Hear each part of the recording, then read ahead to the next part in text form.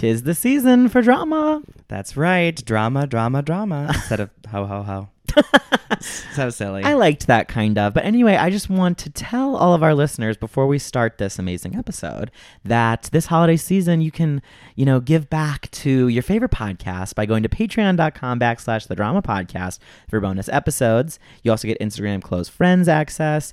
You get so much more by just subscribing. Why not? Money can't buy you class, but it can buy you eternal love and devotion from Connor and I. Being a member of the Patreon community means that you are so much more than just another listener. You are someone who truly is invested in the cause, and we cannot do what we do without our patrons that we have and have stuck with us since the beginning, or maybe joined along the way. Yes, and it's the most wonderful time of the year. We love you all. Thanks for listening to the pod, and thank you for signing up to join the Patreon. All right, Dylan, should we start the show? Press play. Curtain of an hour in. It's time to take a spin. With shade and tea to spill. Ooh, drama. Oh, that's a tweet. Did they book? Who got nom? The option no. Oh, I'm not well. What star will we talk to today? Oh, that's a gag, honey. Say no more. Drama. Drama. Welcome to Drama, a podcast that covers theater, Pop culture, love, and life. Hey, Dylan, what's up? I feel like I haven't seen you in forever, even though it was just yesterday when you drove away into the Lincoln Tunnel. I know. Well, I know. It's funny. I don't miss you when we're away. Everyone's like, "Oh, do you miss your twin? Do you miss your twin?" But it's like, no, we talk all the time. Like all day. It's insane. It's sick. And for the uninitiated, Connor's in New York. I'm in Columbus, Ohio. I visited for a week. And we binged some Broadway shows. We did. We had way too much to drink.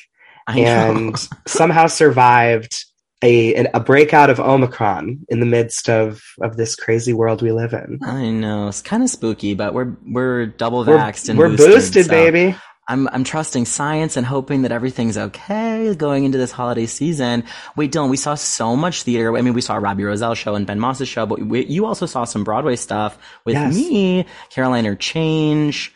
What else do we see? Diana. We saw Company and Diana. Diana, my new obsession. I know, Dylan, this is controversial to say the least because, it dropped on Netflix and everyone was like, what is this mess? But we went in real life to check it out. And well, to quote your favorite former Bachelorette, Hannah Brown, bless this mess. Not my favorite, Dylan. And also, I'm quietly leaving Bachelor Nation, which we can talk about another time. Actually. I know, which is brave of you. You're joining me. I'm Leah Remini, leaving first from Scientology, and then you're following closely behind.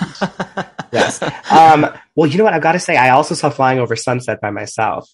It was probably the weirdest trip of theater I've ever seen. Caroline or Change is just so different than anything I was expecting at all. Mm-hmm. Flying Over Sunset was literally about an acid trip. And Diana was this I was expecting it to kind of be a mess per twitter.com, but actually it was amazing and fun. And I said this to a friend, it kind of gave me Legally Blonde vibes. It flowed really well, didn't it? It was poppy and fun, and the female lead is blonde. It didn't leave the stage once. We made a lot of costume changes. It was very, very fun. And of course, our buddy Zach Adkins shined in his featured role. It was great to see him. It was just a great trip in general. I have to say the highlight for me was seeing Company with you and our gay silent gags as Patti LuPone did her Patti LuPoneisms during Company. Oh, she is it. And then she was out all weekend. Did you see that? I know. We thankfully caught her. She's such an icon. I know, and I feel so lucky to have seen her now. And I will say they modified her choreo in Side by Side. It's modified, but not marking. Mama doesn't mark, but modifies. No. That's right. It was amazing. I can't wait to come back and see everything else that'll be out by the time the spring has sprung. But today I want to I want to chill out for a little bit and have a conversation with someone who has been on our list for years. I know. Well, Dylan, like you said to them before, when we launched the podcast 2 years ago, we actually launched it the day we saw their solo show. Yep. At your former place of employment. Monday, November 4th, 2019. Yes. And I remember we were talking because we were so excited. We had just launched the pod. Yeah. We were like, I would love to get him for the podcast. Yeah. And I think, I don't know if it was announced yet, but we knew they were going into Frozen maybe eventually. But anyway. I don't think it was announced yet. It wasn't announced yet? No, Scotland, PA was occurring. Oh, maybe that was it. Yes. Okay, wait. Yes. I'm getting so excited. We have so much to say. There's much to dissect and disseminate. Yes. in this podcast. Dylan, would you please bring our guest in? Absolutely. And excuse my Sarah Michelle Gellar vocals today. I have a bit of a sinus infection. Oh my God. Our guest today is a triple threat leading man of both stage and screen. You surely know him as the 15th anniversary Fiyero in Wicked on Broadway, Hans in Frozen, and of course playing the eternally damaged and 17 JD in Heathers the Musical, a role which he created.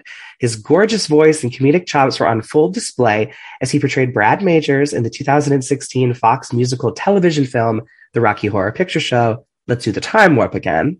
On stage, he's also starred as Mac in the aforementioned Scotland, PA with Roundabout Theatre Company, appeared in Mutt House, South Pacific, and many more productions regionally. On screen, he's been seen as Diggy in Disney's Liv and Maddie, Summer Forever, Austin and Ally, Freakish, Royal Pains, The Middle, Midnight Texas, and so much more. His stunning vocals can be heard on his extensive collection of original music, the Heathers and Rocky Horror cast albums, and more wherever you stream fine music. He's an advocate, role model, and the 2011 winner of the Jimmy Awards. Please welcome to drama, Ryan McCartan. Wow. Oh my God. First of all, that intro, it makes me sound like such a big deal. You guys are so good at this. But also just the opening conversation, I was sitting here in my little box on mute talking to you as if you like literally like a crazy person talking to a TV screen. Like, oh yeah, I love Patti LuPone too. I was so excited. You strike me as a Patti stan, Ryan. Girl. I don't want to get ahead of ourselves, but I absolutely plan on talking about Patti in the Ring of Keys segment. Ooh, we call that a teaser. Listen, we'll get to it. I'm buzzing on the excitement. Well, Ryan, it's nice to see you again. It's been a few years since I was your spirit guide at 54 Below during your debut. But I'm so happy to see you with a haircut, and you look so happy. Yes, I am very happy, and most of my happiness is derived from the fact that I chopped my hair off. Amongst other things. I mean, I have a great life, but I was really sick of my hair. Sure. That feels very like spiritual or like ceremonial to like shed your past life or something with a haircut. I love the drama of it, I have to say. Yeah, well, I mean, like a lot of the times you get a new haircut when you've just, like dumped a toxic ex, or like, when you're going into your big girl career, time for maybe a haircut. Like our hair does have like a lot of emotional and spiritual value to us. And it's like a very final and transient moment to be like, okay, like I am accepting that this next chapter is starting. Off goes my hair. Uh-huh. And so in a way, I kind of felt like I was like, I mean, I don't want to be misleading here. The pandemic is still absolutely roaring, right. But like, I feel like I was like shedding at least maybe chapter 1 of the pandemic. I kind of got like a haircut in the past 2 years because I didn't want to go outside. So, it really felt like I was, kind of officially breaking up with 2020 here in November of 2021 by cutting all my hair off. It was awesome. I know as a gay man, a lot of my cohorts decided to bleach their hair right at the start of the pandemic because they were like, oh my God, I can't get my hair cut forever. But I love the idea of you like truly powering through chapter 1, as you said, waiting to the end and really moving on when it felt like the right moment. It feels like such a silly thing, but I know that so many people resonate with just like how much like emotional and spiritual energy your hair holds. Well, listen, you seem good, but we do ask this question to all of our guests. And I am just curious, are you well? I love that question because you actually have to think about it. It's not just how are you, where you autonomously respond, good, you? Mm-hmm. Yeah, right. A dear friend of mine used to always say, like, in the grocery line or whatever, they would say, how's your day going? Instead of how are you? Because they would always get like an actual human response that someone would think of. So am I well? I mean, I think so. I think that in all of the, functional ways that being well really matters, like, I'm healthy and stuff like that. I don't shy away from this. I have pretty bad depression, and my depression is not events based. It's cyclical, so it sort of ebbs and flows in and out of my life. And I've been in therapy for 2 years, like really actually confronting that for real. And that's been like so rewarding and so lovely, but really hard. And so like there's a lot of heartache with like really experiencing and accepting that for real, instead of sort of tucking it in a corner and dealing with it when it's convenient. So I try to be very honest when I'm asked a question like this, like, how are you, to say like, not good.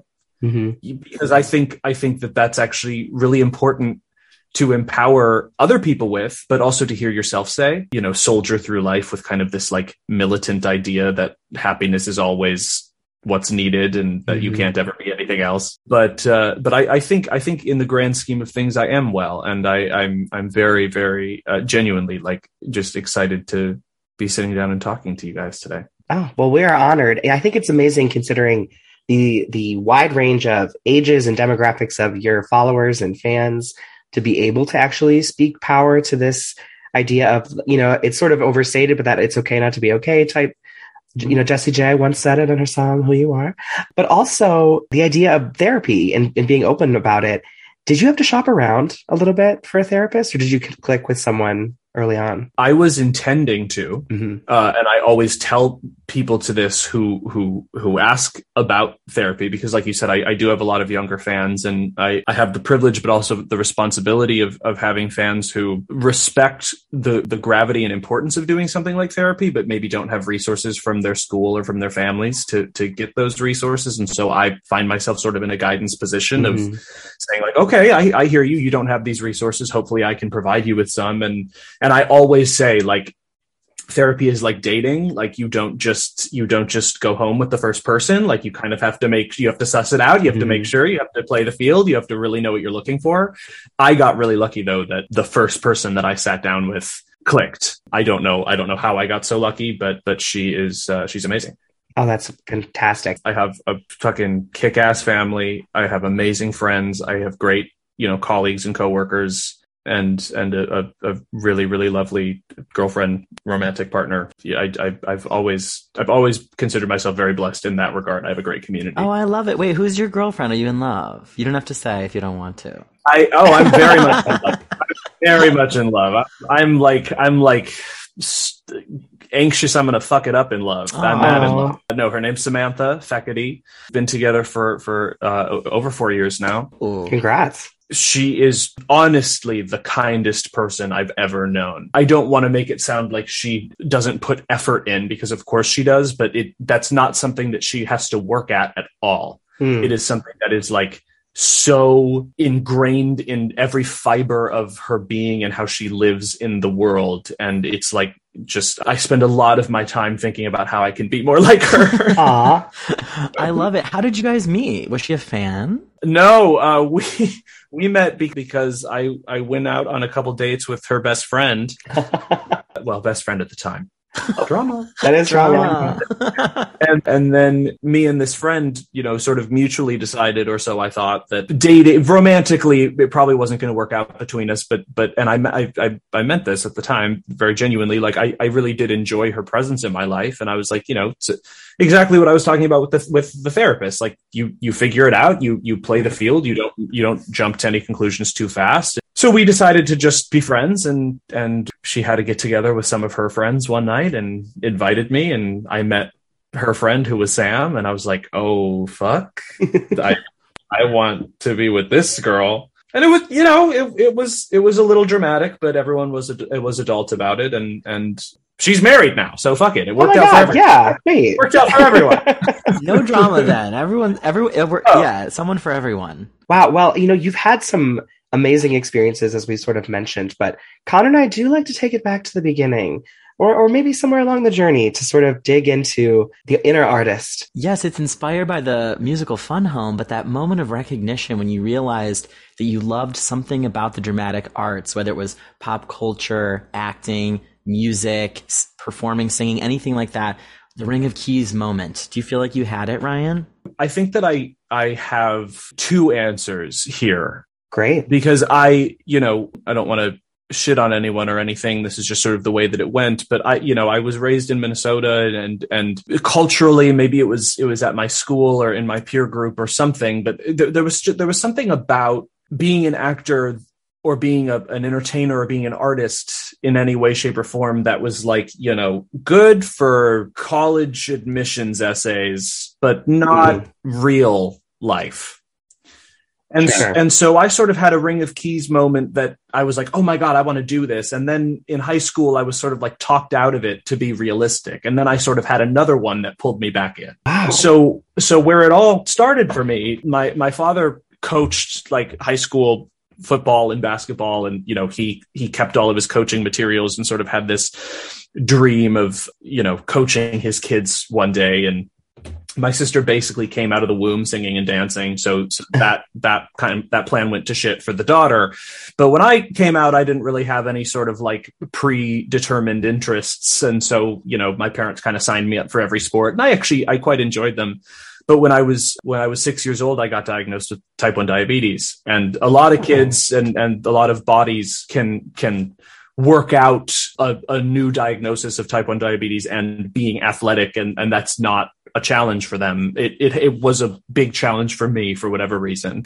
My plan was to drop out of all of the sports and play video games in my room for the rest of my life. And my parents gently explained to me that wasn't realistic. So they implored me to, you know, find interests. And I didn't look very far because my sister's dope, and I've always kind of thought of her as a hero and a guide. And so I was kind of like, well, she's acting, so me too, I'll do that as well. And a theater that I think is now just called the History Theater, it's called the Great American History Theater at the time in St. Paul, Minnesota, was doing an original musical called The Christmas Schooner, about a boat that brought Christmas trees to Chicago, braving the winter on the Great Lakes. A historical piece for sure. Indeed. Oh, Christmas tree, oh, Christmas tree. So they needed a little boy to play the son of the, you know, main sailor guy. The schooner? They needed a schooner. So I thought a schooner was like a cup, like a chalice. Schooner is a boat. Thank you for educating us. Yeah. Well, thank you so much for having me, you guys. That's wanted to come on here and talk about schooners. Right.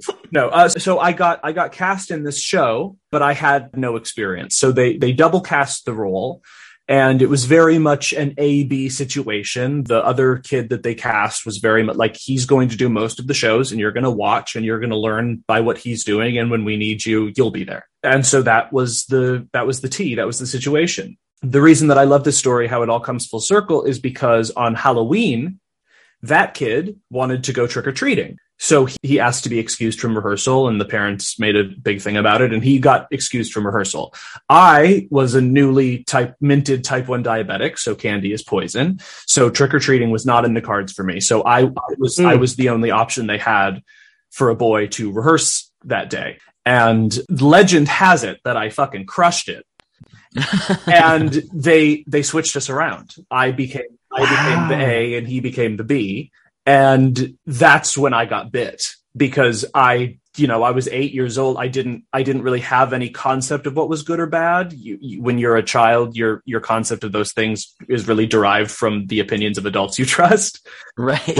So suddenly I was being told that I was good at something, which was new for me. You know, I mean, I liked playing sports, but I wasn't good at them. You know, I liked playing video games, but no one was praising me for it because I was alone in my room. So like this was the first time that anyone had ever told me I was good at something. And I really liked that feeling. Then, like I said, I went to high school and I sort of, you know, wisened up. I'm using air quotes for the listeners at home, and decided, okay, I'll go to school and I'll learn how to be a teacher or a, you know, doctor or some shit. I'll get a big boy job, you know. Acting's not real. The National Foundation of the Advancement of the Arts, they have their Young Arts program that gives scholarship money to young artists and such. And so my dad clued me in on them to just get some extra money for college. You know, it was sort of like, okay, I understand that you want to like be an English teacher, but you can sing and you can act. So why don't you put a little video together? So I did. And I ended up going to their sort of first week and competing there. And then I got to go to their second week and competed there. And it was great. And I met a lot of young artists, and I was like, that's cool for them, but I'm still kind of, you know, I have to be realistic. You know, that was still sort of in that headspace. Well, there was a show called Masterclass on HBO at the time that paired students with master teachers and sort of documentary style sort of displayed young artists being taught by these just absolute masters. And this production company who made this show drew from the young arts kids from their pool of talent. And so I actually did 2 episodes for them. I did one with Bobby McFerrin at the Festspiel House in Baden-Baden, Germany. And then I did Patty's episode. I did Patti LuPone's episode. Oh No my way. God. And it was in two segments. One was I forget. I think we were maybe at the Belasco. Is that right? We were on a Broadway stage, and it was me and three other kids, and we sang for Patty, and she gave us some notes. What did you sing? I sang Someone to Fall Back On, Love. and then I sang I Can't Stand Still from Footloose. You had your up-tempo and you had your ballad. That's right. And for my ballad, Patty said, "Great, no notes." And I was like, "Oh, what? Okay." And so I actually was sort of pissed. I felt cheated. I was like, "Patty, Right. like tell me something. Like tell me, to yell more and to use less Right. consonants. Like tell me." But Oh, that's but legendary. then for Can't Stand Still, she was like, higher key. You're not working hard enough. I don't believe you. And she would just, every time I would sing, she'd be like, higher. I don't believe you. You're not working. It was terrifying. But the second segment of this episode was breakfast. So the four of us and Patty just sat down and had breakfast and just chatted. That moment, because I love Patty, I know Patty, 2008, Everything's Coming Up Roses at the Tony Awards is probably my most watched YouTube video of life. Like Yes. she is a legend, not a real person. But at breakfast, she was a real person. And Patty is a lot of things, but she's fucking real, man. And she told us like it is. And for the first time, maybe ever, I was like, oh, this is real. It's not just a hobby. It's not just something you do to get scholarship money to go get a real person job. This is a real person job. And this is a real person who's done a fucking good job with it and who has made a living and who has inspired the hell out of me and is sitting here telling me at breakfast saying, if you work your ass off, you can do it too. And from there, I was named a presidential scholar by the Obama administration. I won the Jimmy that summer. I moved to LA. Then Diggy happened, JD happened. I mean, it was just sort of this domino of like the only person who isn't taking you seriously is you. Ooh. And so there was sort of a second Ring of Keys moment for me because I tried to back off. I tried to back away from it. I created this world where, there's no way that I could pay rent and buy groceries and sing and dance. Mm-hmm. Now, were your parents pushing you in any sort of direction? No. And I really admire them for that because I think that if they were sitting here, I think they would say, no shit, he was going to end up in entertainment. But the thing that I really respect about my parents is that they never treated us like idiot kids. They took our opinions seriously. My dad is a high school principal. And I always, as a kid, I sort of resented him because I felt like he parented us as if we were his students. But I realize now as an adult that he actually was an administrator to the kids at his school as if they were his children. It wasn't that he was bringing the principalhood to the home. It was that he was bringing the home to the school. And something that I think my dad really does well, and my mom too, but I think this is sort of where it comes from, is his administrative background, is taking kids seriously. So when I said, this is something I want to do, they took it seriously. Then when I said, this is something I don't want to do, they took it seriously. They had their opinions. They were like, I bet you're probably going to change your mind. I bet you're probably going to realize you're better at this than you think you are. But they didn't force that opinion on me. They let me take my time to figure that out. And if they wouldn't have, I probably would have fucking hated them and felt like, I was pushed into this and this isn't my dream, it's yours. They let me figure it out and they took me seriously. And that attitude was of paramount importance to my development, I think. Wow. That's amazing. As you were talking, I was thinking Dylan and I had a very similar experience with our parents. They never pushed us in any sort of direction. They always trusted us, treated us as fully developed humans who could make our own choices. I wonder if it's a Midwest thing or if we just got lucky. I don't know, but I agree with you. And there were years there where I would be like, I wish you would just tell me where I should go to college, or I wish you would tell me what you think I should do. But they never, they always just said, yourself and you know what you want to do. So you got to follow that path. So I love that. I was so furious with them. I mean, so I came to all of these sort of realizations and I felt like, okay, I really should do this. But I I was already committed to go to the University of Minnesota, so I went there anyway. And I was sort of like, I'll figure this out. And it took me about 70 days to drop out of college and move to Los Angeles. But again, my dad is an educator.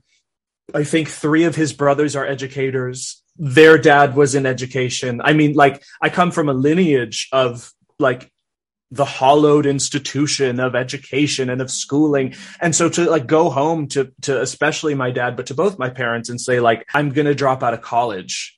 I was terrified. And when I said, I think I'm going to drop out, my parents basically laughed. I mean, they kind of like turned to each other and they're like, we knew it. Like, remember how I said this was going to happen? I was like, what? Like, you knew? I didn't know. Like, your mom slipped your dad a 5. She was like, told you. Like, I literally all but that. Like, all but put money on it.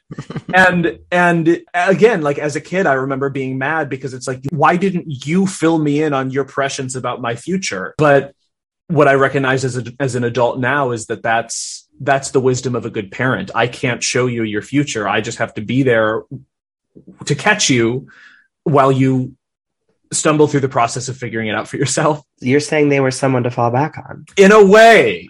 Yeah. Wow. Just off the top of my head, like, you know. Great. No notes. Well, listen, Ryan, you've done so many amazing things and I'm a fan of genuinely like basically everything you've been in. So I wanted to do a little quick fire round here where we basically jump from credit to credit to credit. And you give me like either the first thing you think of or your favorite memory of it, or just kind of like give us some drama. Are you down? Absolutely. Yeah. Oh my gosh. Okay, cool. We have to start with my favorite, which is Heathers. Heathers was wild. I mean, the thing that always comes to mind about Heathers is that like, while it was very much treasured by sort of the like cult of people who kept us open, it flopped. I mean, like it closed in like a couple of months. Mm-hmm. And this is something that I always try to impress on younger folks who look at my career sort of from a bird's eye view and say like, okay, I want that. It's like, right. Like if I only based Heathers on the run, it would be a nothing in my career. But the soundtrack and all of the success of Heathers is the most successful it's ever been right now. So crazy. Like, you know, it's, and obviously all of the amazing shit that they're doing on the West End, you know, and all of that across the pond is, you know, new chapters to this book. And that's awesome. But, you know, the first few pages of our chapter really made it look like this was a big old nothing burger. You know, and the immense fan response happened after we were done with it already. I think personally that is a testament to the genius of Larry O'Keefe, because that album just fucking slaps. It does. And you know, that's just a credit to his genius. But you know, it's wild to be a part of something that is viewed, I think, authentically and genuinely as something very, very successful, but that our experience was not that it was successful. I mean, we would have like meetings, we would have little contests as a cast of like, the producers would be like, hey, like, you know, we'll give you $1,000 if you can sell the most tickets this weekend. Like, they were doing so crazy, fucking crazy shit like that, just trying to get butts in seats. So we were like basically low-level producers on our own trying to get people to fucking come and see this thing. You never know how people are going to be captured, when people are going to be captured, why people are going to be captured. Like you never know. And some things are doomed before they start.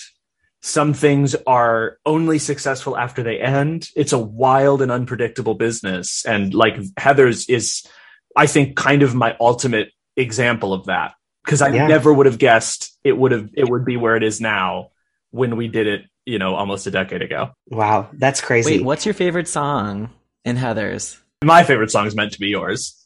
So good. So good. The thing that I love about that song is that, in my opinion, if you play it right, it's a love song. And if you really lean into that, JD is way fucking scarier than if he's just sort of a rambunctious skewing on the sociopathic, you know, rebel. Yeah.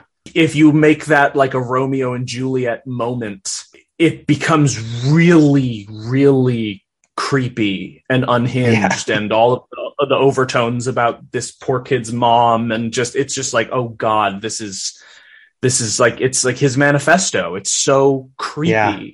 Larry writes this. It's a beautiful song. If you take it out of context, da, da, da, da, da, da, da, like if you take it out of context, that's such a beautiful song. Yeah. But it's just outright and blatant terror. And I love that. When I'm thinking about that song, and it sort of modulates up throughout, right? As it goes on and on. That's right. That's very much what Patti LuPone wanted from you, is just to keep going higher and higher. It all worked, right? Yes, the prescience of Patti LuPone. She knew what she was preparing for. She did. Wait, Dylan, were you going to ask something else about Heathers? Heathers? Did you meet Christian Slater? Did he ever come around? Did he? Oh, yeah. Winona saw us when in our LA run at the Hudson. And Christian saw it off Broadway. And there are some pictures, they had a photographer come in and do it. They surprised us. Yeah. We whisperings around intermission and at the beginning of Act 2 started rumbling that like someone was here, but we didn't know who. And then at the end, it was like, okay, we have a photo op with someone on the stage. If you can go out there. And there was Christian Slater, and like he got to don the trench coat. I got to like put it on him, and like I literally like. There's a picture of me like on my knees with my hands over my head. Like it was really cool. Oh, that's special. And he seemed to really enjoy it. I mean, my sort of very limited scope of his reaction was just sort of like, I never thought anyone would do this, right. But like, I think both him and Winona were both kind of like, why the fuck would you make this into a musical? But also like, this shit is cool. Yeah, I think that's a testament to both of those people that they would even show up for something like that. Like, because we were all kids, man. I mean, we didn't really have any like big stars in that show. Like we were all kind of like newbies, and it was a fresh show, and to have these massive originalist celebrities come and give us an attaboy, like that's dope. That was really, really cool. That is dope. Okay, wait, so I'm going to move on to something else. I want to ask about Rocky Horror. Rocky Horror remains, so far at least, my favorite artistic enterprise thus far. I could not, well, I was going to say I could not come up with a bad thing to say about it if I tried, but there was one, which was just that drama. Because we were shooting in late winter in Toronto, and there's a light sequence. Victoria and I were outside of on the grounds of Casa Loma in Toronto in winter weather in the middle of the night with rain towers dumping on us. God. So we just like they broke it up where we would shoot like a segment of it every week.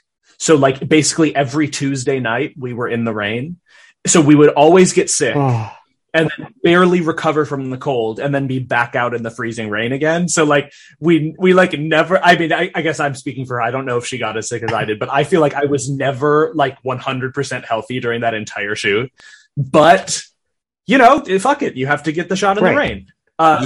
Kenny Ortega is. I fucking love him. Everyone in the cast, Laverne, Stas Reed, Christina Annalee, like just everyone. Tim fucking being there. Tim Curry being there. Lou Adler, the original producer. I mean, that was a big thing too. The fact that Tim and Lou were both a part of it in such a big way really made us feel like we had permission to do it, and Heathers was like this. Rocky Horror was like this, obviously, I always say writing another chapter to the same book rather than like reimagining or rewriting. I don't believe in that. Like, we're always on the shoulders of giants when we're doing some sort of adaptation. And to have two of those giants in the room made it feel like we had it was a permission structure for us. And like there was a lot that we felt we wanted to do different. Like I kind of feel like in the original Rocky, and this isn't a criticism, it's just an observation. I feel like in the original Rocky, Brad and Janet, I would argue, probably still end up together at the end, even though all that it feels like they escape. Yeah. I really wanted to make it that maybe Brad didn't want to leave. I wanted to make it that Brad, because Brad and I are similar in this way. I had some, shall we call them dark and stormy nights in a mysterious castle in my life where I was sort of like, what did kissing that person mean for me? You know, like, and I loved the idea that Brad walked into the castle as this straight, engaged to a beautiful woman man, and walked out of that castle like I just had sex with boys and girls and aliens and and you know, and I don't know what I am. Yeah, put on a corset, makeup. You know, like I really liked that about our version, and I don't think that we would have felt comfortable taking some liberties if Tim and Lou weren't there. Oh, that's awesome. Yeah. It's like Dorothy leaving Oz. Yeah, it's Dorothy leaving Oz. Exactly. I'm obsessed with when Laverne would be like, "Oh, red." We always say that. Iconic. She did. There were a lot of times where I fucked up a take because Laverne did something that was so funny that I couldn't. There was this one thing in the lab sequence where, you know, Frankenfurter is sort of displeased with a comment that Brad has made, and she did this thing with her lips where they like frittered and twitched in a way that I've literally never seen a human's lip move before, and it was the fucking funniest thing ever. And I botched the take. I fucking ruined the take, so no one got to see it because I couldn't keep my shit together. She's not only is she obviously incredibly gifted and so important, but she is genuinely one of the smartest people that I've ever, like, just talking to her, I learn something new about myself and about life every time we speak. Oh, that's awesome. I remember seeing her in the front row at your 54 Below show too, which was a treat. Yes, just fucking cackling. Uh-huh. Yeah, no, she's great. She's great, man. She really is. And my favorite part about that Rocky Horror, the album, is your cover of Once in a While, which I wish was in the full movie, but so it goes. Yeah, so it goes. Cut for time. Yeah. I mean, not many people know Once in a While because it's obvious it's from the show, not the picture show. Right. But it's a fucking great song, and it's an awesome moment for Brad's sort of arc and development. And I think it's supplemental to what I was just talking about in terms of what I wanted to do with Brad, you know, sort of sitting there with the cigarette on the, you know, bedside table and being like, what just happened? It was also cool, Kenny's vision for that. It was all in one shot. Oh, cool. Which was a nice sort of homage to the fact that piece was specifically theater. Right. That piece was theater. So that was a cool way to do that. I really liked working with Kenny too. He's awesome. And he's such an actor's director, which is rare for someone of his sort of like magnitude. Oh, yeah. Oh, he's amazing. I am curious about Scotland, PA, which I loved. Very campy. Sort of have that in your veins at this point. Some fun, campy adaptations and whatnot. What are your takeaways from that experience? Scotland is incredibly difficult to nuance because it is Macbeth, but it takes place in a McDonald's. It's all of the gravity and seriousness of Shakespeare's Macbeth, but it's not serious at all. And so we're doing two shows. We're doing a Shakespearean drama and a 70s stoner comedy. And that's a hard balance to strike. It's so hard to see yourself outside of yourself. I have no idea if we struck that balance. I know that in the rehearsal process was really hard because we were trying to find that. I know that there were a lot of people who did see it, who really liked it and who really got it. There were a lot of people who saw it that it's not that they didn't like it, but they didn't really understand what it was because of that sort of tonal discrepancy and how often we had to jump back and forth. But I mean, being able to sink your teeth into something new and create someone, that's kind of like the greatest privilege of what I get to do. And I don't get to do it all that often. So that was dope. You know, working with Lonnie Price. Lonnie Price is a massive hero of mine. A Class Act is one of my favorite musicals ever, and that was one of Lonnie's babies long ago. I don't think anyone's ever mentioned a Class Act on our podcast. Really? So, nice.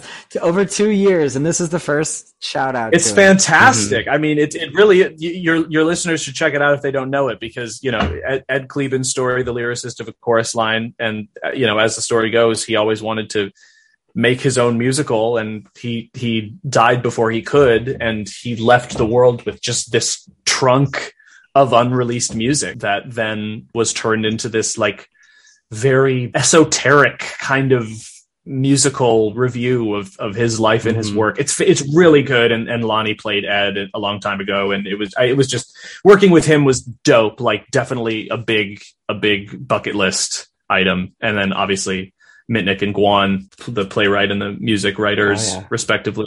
They're both just so fantastic. And working with Roundabout, I'd never worked with Roundabout either. So a really cool experience and a really hard job, just a hard thing to do, because all of us wanted to do it well. We wanted to do it well so bad, and we wanted to find that balance. But of course, when you have an opening night and you're up against a deadline, you only get a finite amount of work. Sure.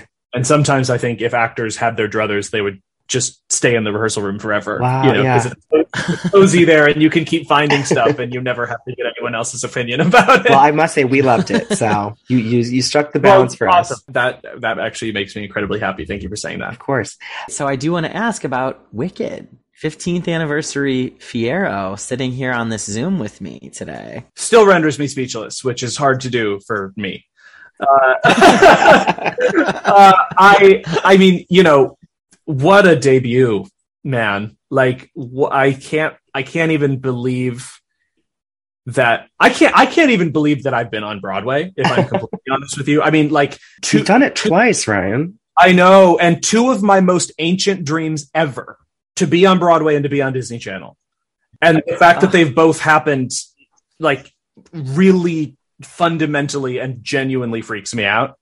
Wicked was so cool, man. I mean, like, the album made me love musical theater in a way that I never have before or had before. Fiyero was a dream role of mine, but I was 8. I was like, there's no way that I'll play Fiyero on Broadway, because, by the time I'm a grown up, which when you're 8 feels like a billion years from now, like, it won't be there anymore. And there it was. I'll tell you a quick story. One day I went out the stage door and there was this little girl.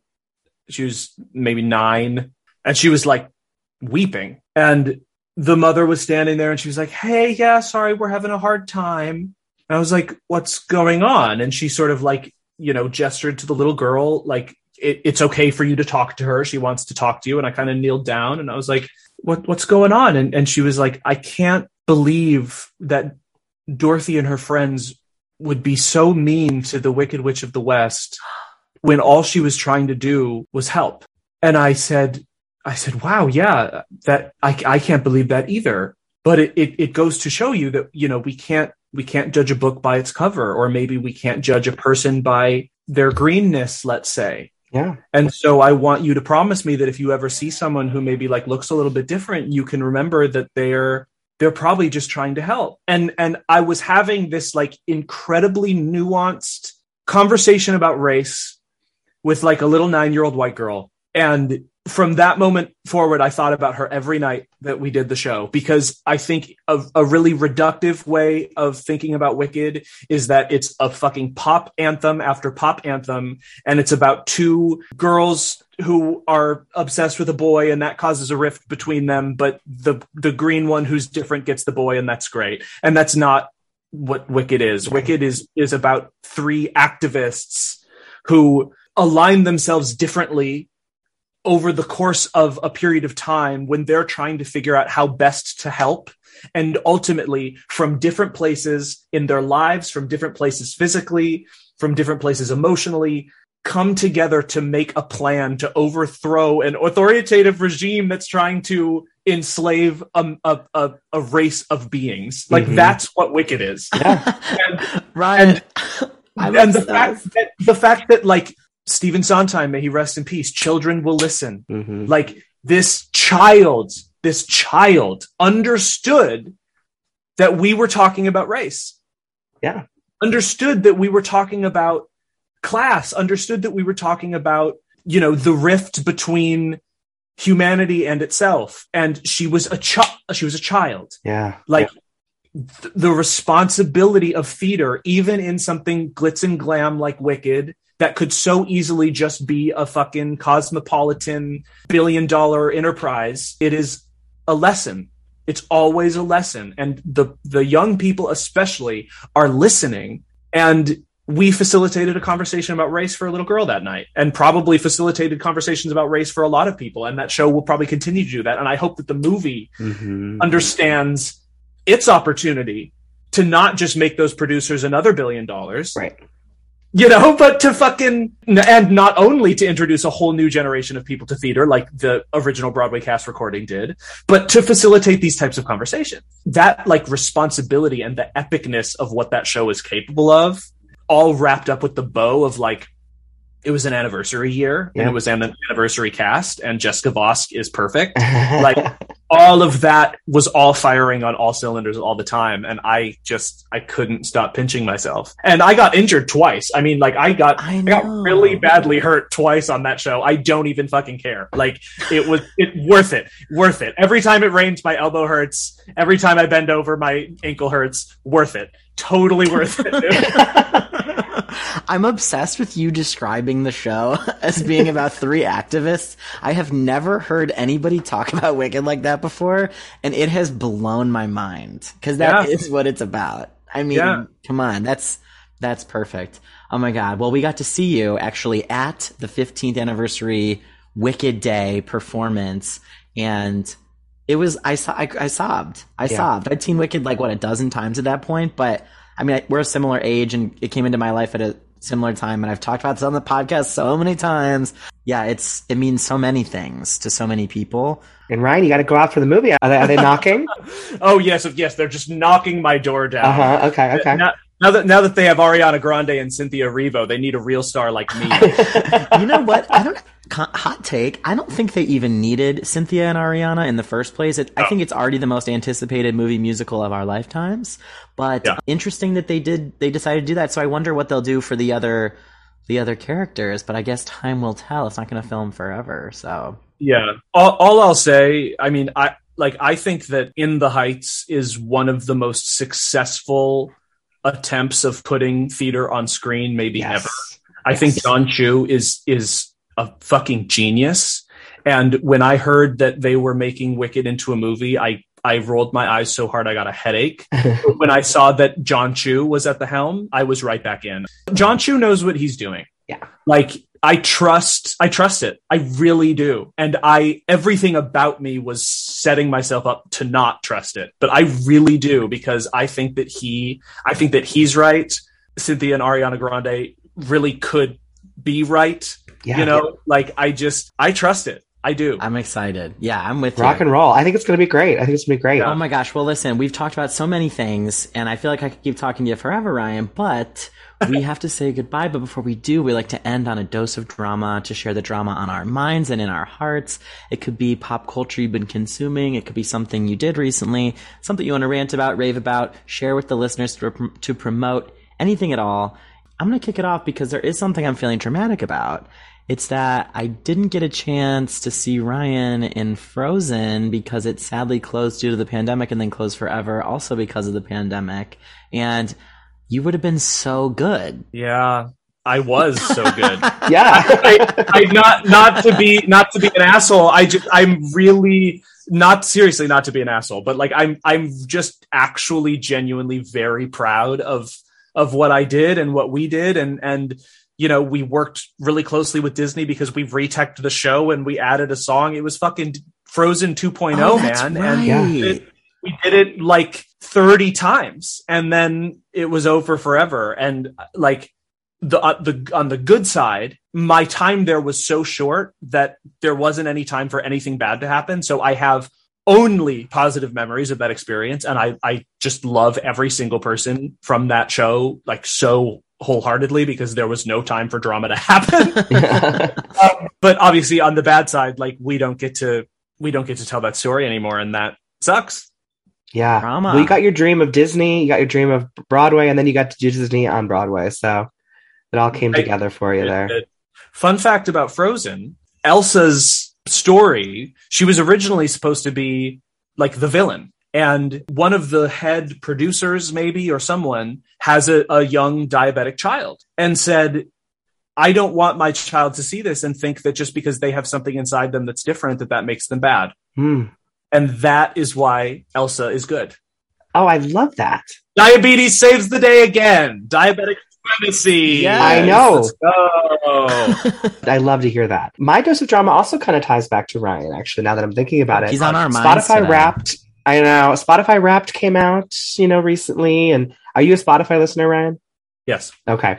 And it, tallies together everything. Of course, Taylor Swift was my number one listened to artist because she gave us everything this year. And yeah, it's not like I haven't been listening to her music for 10 plus years and it's still my most listened to. I need to change up my media diet, I think. However, in the stats, it said one song that you binged listened to the most. And it was Ryan. It was your version of Damn It, Janet, because I used it for my first audition in a decade. I auditioned for a local theater, not for Rocky Horror, but for like their season. And I sang Damn It, Janet. And I thank you for your tenor notes there. I took some liberties and was very inspired by it and listened to it a lot. Did you do a gigantic spin warble on Joker? Well, yeah. Good. Was that your choice, Ryan? Yeah. Yes. I went into the original audition and was just like, this song is actually dope. And like, why not? Yeah. And I just took the lid off, and Lou Adler, Kenny Ortega, and I forget who was accompanying me at the time, but all three of them were like, oh, damn. All right. No, this is interesting. Let's pursue this angle of Brad actually being a really fucking good singer. Yeah. Because, in the original, Barry's Brad and also Susan's Janet kind of are both just sort of like Joker. Like right. They're so like meek. And it was like, no, let's let the lid off. Ryan, do you have a dose of drama for today? Yeah, man. I don't know. I mean, I'll kind of do both things at once. My girlfriend Samantha and I, we have a YouTube channel. It's literally called Sam and Ryan. I would love if your listeners check it out. Of course. And if your listeners felt so inclined, I'm also on Twitch. I have a Twitch stream. It's just Ryan_McCartan. If you like music and video games, that's what I do on there. The segue is I end all of my Twitch streams just by saying, be good to one another. And my drama, as I was sort of premeditating on this question, is like, I'm genuinely concerned about how we treat each other. I'm like genuinely concerned with how we treat ourselves. I don't think we're very healthy. How we treat each other. I think we're very angry. How we treat the world. I think we're very dirty. I wonder if it's symptomatic of the fact that everything is becoming or has become so digital and so transactional, and the fact that we can speak without thinking instead of thinking and then speaking. We don't have to see, the people's faces who we say terrible things to, but I feel just like tension from fucking everyone. And I'm actually like really concerned about that. I don't know how. Obviously the world has always had some pretty egregious problems, and we are always as humans trying to better ourselves. But it feels like very recently we've all just gotten so mad. We sort of have our pod of people, and then everyone outside of that, we're willing to say and do just the most unthinkable things to each other. And I don't know where that comes from. And I don't, it'd be awesome if I had a solution for that. But sometimes I feel like I worry too much, but sometimes I feel like everyone else doesn't worry enough. And I don't know how we all got so angry and rude and tribal and dissected. But my one thought is just to remember that like the internet isn't a place. It isn't real. It's not a fair and free source of information. It's not selling you products. You are the product, and it's not random. It is very precise to make you think very precise things, to, be a feedback loop and to engage you in a really immeasurable amount of confirmation bias. And I think honestly that social media and our phones are our generation's cigarettes. I don't think we know what's in them. I think that it feels good for a second, so that's why we use them. But I think in 50 years, a lot of us are going to be like, oh my God. Because, 50 years ago, we were smoking cigarettes on airplanes. Right. Like in recycled air tubes, we were lighting up camels and just babies and old people and asthmatics, just breathing it in. Like we had no idea. And I kind of feel like this is the we had no idea moment. And I'm a little concerned. That's my drama. I love that you voiced all of those concerns because I have similar ones as well, especially with reminding myself that the internet is not a place. Because Not a place. oof, I can get caught up, but Yeah. it might feel like reality sometimes, but it's definitely not the real world.